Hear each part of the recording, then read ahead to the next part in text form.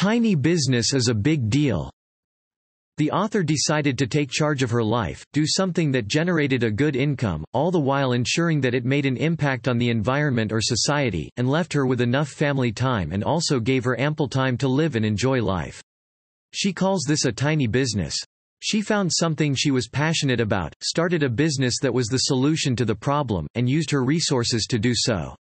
What was less rational was that she started building a company from scratch, with no master business plan or formal business training, and as expected she fell into a lot of mistakes along the line. Her tiny business helped her. A tiny business is a business that is on your terms or that fits your life. How you can create it. To identify what tiny business is to you, to get insights about mistakes the author made and how you can avoid them, go to the next chapters. Choose your limitations. One misleading myth is the "go hard or go home" statement that has you risking everything, or not bothering at all. With a tiny business, you don't need to risk all before you realize your dreams. A tiny business, 1. is born from crystal clear priorities of what you want out of life, not out of the need for a paycheck. 2. makes you a living and still lets you live, as opposed to pushing everything important to you aside. 3. puts your energy into something that matters to you, not into making money. 4. grows at your own pace and in alignment with your life priorities, not just for the sake of growth. 5. is business on your terms, not one where you have to work your life around. Building market values with your values. Tiny is a laser-focused disciplined approach that works by making your work for you. First, be clear about your priorities. Decide what you want in your life, business, and future. Figure out what's most important to you, what you're working for and what your why is, both personally and financially. Then, you set a schedule, and stick to it. After selecting what's essential, remove the obstacles, noise, and clutter, imaginary or real. What matters most to you? What do you want in life and work? Whether it is time and money to travel or an easy commute. Or you can start with what you don't want, which may be limited vacation, long commute, or working in a cubicle. Add whatever works for you in the list. Determine your understanding of money, risk, profit, and success, either by writing, or if you're visual, you could do a pictorial representation. Challenge your assumptions. Ask yourself if you genuinely understand the concepts of business, so that you can know what you know and what to work on. Don't do this work when you're under pressure, and trust that your understanding will grow with time.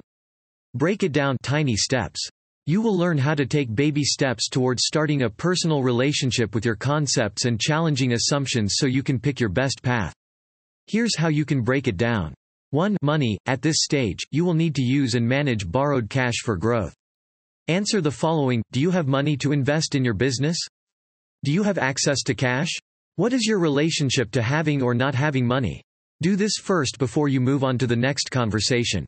2. Risk tolerance. If you have no idea what your risk tolerance is, don't worry. To understand, ask yourself, am I financially secure now? If so, for how long? How much do I need now and 3 months from now? What am I willing to risk being without right now? Etc. 3. Financial security. This could mean settling all your bills for basic amenities and still having a little extra. It could also grow to include mortgage, tuition payments, savings, etc. Figure out what the dollar amount on your monthly need versus wants is, determine what the space between the figures tell you and how your needs and wants will change over the next couple of months. 4. Profit. Don't make the mistake of comparing your compensation with profit. Profit is the asset you will use to build your business. Pay yourself first by picking a percentage for your compensation. Your profit is the gross revenue minus your compensation minus expenses. 5. Success. What is success for you? Whether it is a vacation in a country yearly, or being able to stay in 5-star hotels, paint that picture in your mind. Think about how you want your success to look like in a couple of years or when you're 80. The French press. A French press is that one thing that can make you feel like everything is okay in the world. Create a list of things that make you happy no matter what and do not compromise. Work with what you've got and made it work. When you're about to start a business, the general idea in your head is that you have nothing. But that is wrong, your nothing is a whole lot of something. So, be honest with what you have, what you don't have and what you need to get. Don't minimize or overblow it. Make a list of all you have right now in 2 ways, the regular and comfortable way, where you write it out on pen and paper or your laptop. An unusual and uncomfortable way where you write left-handedly if you're a righty and vice versa. Doing it the uncomfortable way will give you ample time to think because it will slow you down. Compare the lists to make your final copy. Your list can include family, housing, trust fund, savings, skills, friends, etc. Money is not everything. Think about money as a tool you use to build something. How much money is enough for you to live and work with? What is the least amount you can live and work with, and still have some fun? The author recommends that you allocate 10% of your baseline towards savings and another 10% towards fun. Who you know and how much information or advice you can get from them is also very important. Relationships are vital, so, set out to meet people or any brand that relates to your why and find their origin stories. Talk to these people, find out what sparked them, and filter out what you want or what you don't need. You can ask questions like, what inspired you to start? What motivates you? What was and is your financial picture? What is your biggest obstacle or what does success mean to you? Etc. Attend networking events filled with like-minded people, or people in the niche you would like to start, to accustom your mind and body to that kind of setting. If you feel uncomfortable going to your first business event, remember that you are not the only one feeling like that. Don't leave. Stay and keep going till you're comfortable. If there's someone in the room, in particular, you want to discuss with, and you're freaking out, calm down, set your posture right and enter the room like you're the Queen of England. Then, some other time, try talking to someone who you see standing alone, make sure to do a lot of listening, and unless you're uncomfortable with it, share the idea of your business. These 5 tips will help you in walking into a room with strangers. 1. Make sure you're not thirsty or hungry or tired. 2. Pick a mantra or song to get you out of your head. 3. Take a few centering breaths and walk into the room. 4. Commit to listening versus talking. 5. Be curious. Taking tiny steps, let your why speak. You need to take some tiny steps, try out some things to convince you that you're sure of what you're about to do. Do a survey, or get more info. After this, put a name to your business, product or service you're rendering, and find an intellectual property (IP) trademark lawyer to help you get started, to prevent the massive cost of fixing the problems later. When there's a heap of things to do, and it feels like there's not enough time to sort them all out, prioritize your tasks into need to do and nice to do. In time you'll find that the nice to do pile is so high that it outweighs the need to pile by volume. Sort some out or throw it out. If it is that important, it'll reappear, and you'll treat it then. Find opportunities that will sell out your idea to the right public. The author got to know about Earth Day, applied for a stand, and sold out at only 4 hours. This event was the first step to their media breakout. Additionally, share your story, everywhere with everyone. You never know who is in need until you find out. Tiny Business 80/20 Rule. The Pareto principle states that 80% of results are produced from 20% of efforts. In tiny business, it means for every 80% of results, we need to give ourselves a minimum of 20% permission to fail and reboot. The point is we can't control everything, and being perfect isn't a good strategy. So, a softer focus will allow you to breathe, step away, and create room to gain new insights. It's when you get a glass of water.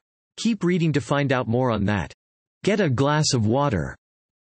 When you have business emergencies with conflicting priorities, like if the promise to your employees is a 4-day holiday weekend and a rush job comes that will pay handsomely but will impact that promise, what do? You calm down, focus and figure out a solution. When the author's kids had a fight or bike accident, she would take a glass from the shelf and fill it with water, and have them drink the water before asking them what had happened. This gave the space for more calm and focus, which is why she applied this to her tiny business.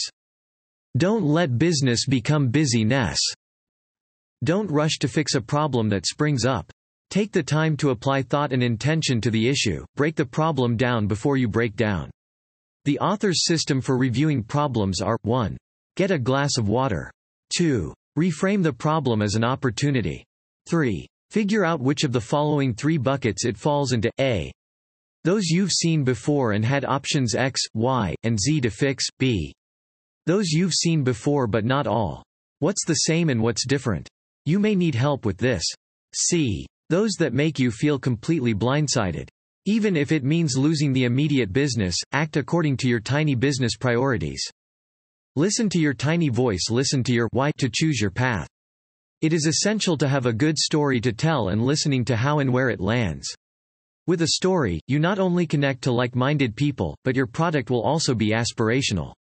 You have to get the most from what you got while staying true to who you are. What differentiates you from other businesses is your articulated intentions, your journey, and how telling your story inspires others.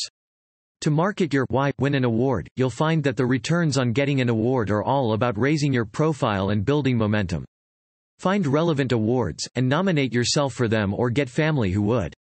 Even if you don't win, some events will still invite you to meet with other participants of the awards, thus increasing your recognition and exposure. Get media, influencer attention, choose an influencer who shares similar views as you.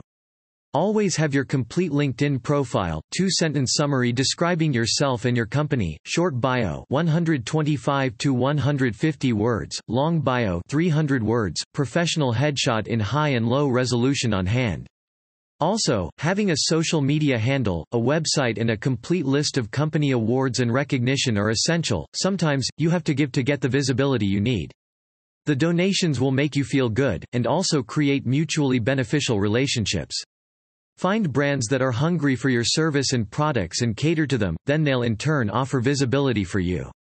Put a market value on your goods or services, ensure visibility, negotiate on partial or full value exchange and get sample assets for your files. To connect more with your users, get a logo that shares your story, portrays your brand and connects you with new and repeat customers.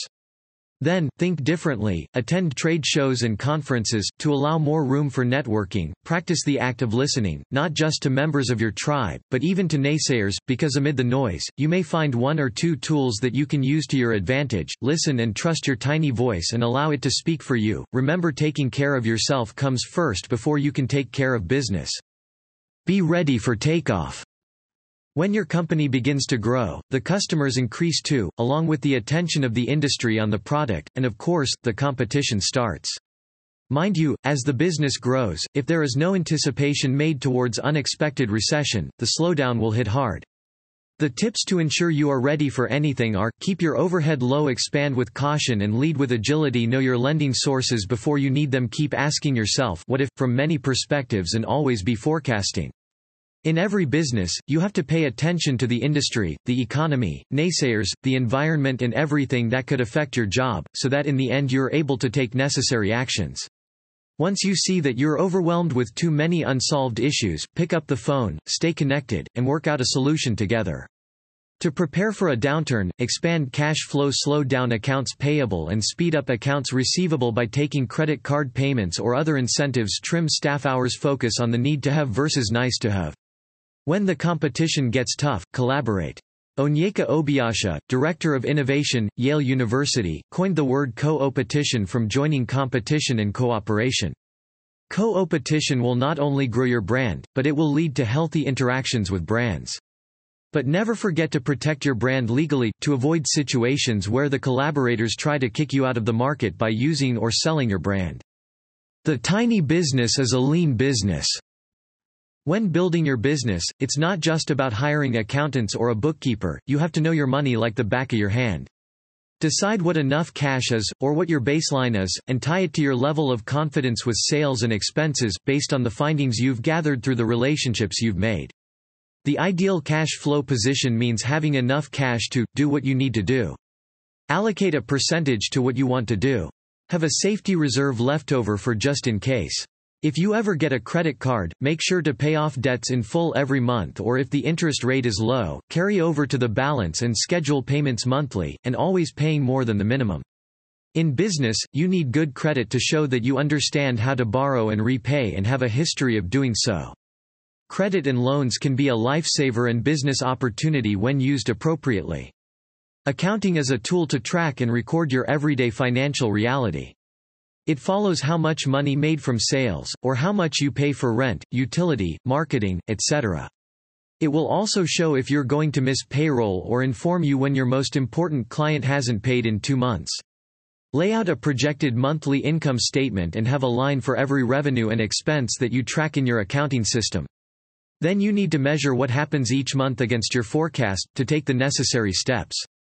Apply the 80/20 as an operational guideline, and figure out who your top 20% of customers are and how to make sure they are kept happy. Know what products or services you provide that bring in 80% of your sales and how to ensure you're never out of them. Create both personal and professional relationships with your partners to make sure you're on the same level. Establish trust and the metrics. Once you've articulated your why, it will guide the day-to-day how of your tiny business. Walk to work. Sitting at a desk all day isn't right for you. Staying fresh and open to new ideas is part of being on top of your game. So, exercise your mind and body. Make it a part of your schedule, and urge your employees to do the same. Whether you work in your home or an office, walk at least 20 minutes every day before you start your workday. The benefit from these walks will outweigh all the reasons you can find for not doing it. Make it a team activity. Whether it's to take your staff out for tea, or a meeting, walk there, to set a living example of how healthy you all should live. You can change your patterns, start a new habit if you feel like you're stuck in an old one. Schedule a meeting with yourself to give you the feeling of urgency. If it's going to the pool or going to the spa, take that time out for yourself. Allow yourself that free time, tune in and turn off all work-related things. Also, make time for vacations, and when you have to travel for business, make it an adventure. Quit? There are two types of quitting: quit for the day, at the end of the day, here you're tired, so you go home or close your computer if you're already home. Stop working. Quit your business, here you are burned out and can't possibly suffer another week of doing what you're doing, even though it's on your terms. The author suggests that you quit at least once a year. Make a list of the things you want that you're not achieving. Find the ideal job that will allow you to accomplish those things, rewrite our resume, send it out and go on interviews. Do this to recall why you chose the tiny business. Conclusion. Don't fall into the trap of isolating yourself. When you do what you do, share to others so they can benefit from what you've learned. It is an act of generosity. Speak whenever you're invited and look for opportunities to mentor others. It's a way of giving back what you've gained. Also, share to make connections. Most people want to connect with the success, hurdles, downfalls, and how you manage to make your vision work. There is no place like home, so go to the community you belong to and interact with people. There are many enlightened, engaged, and generous people there. Visit libraries, Rotary clubs, community colleges, or universities to relay your experiences.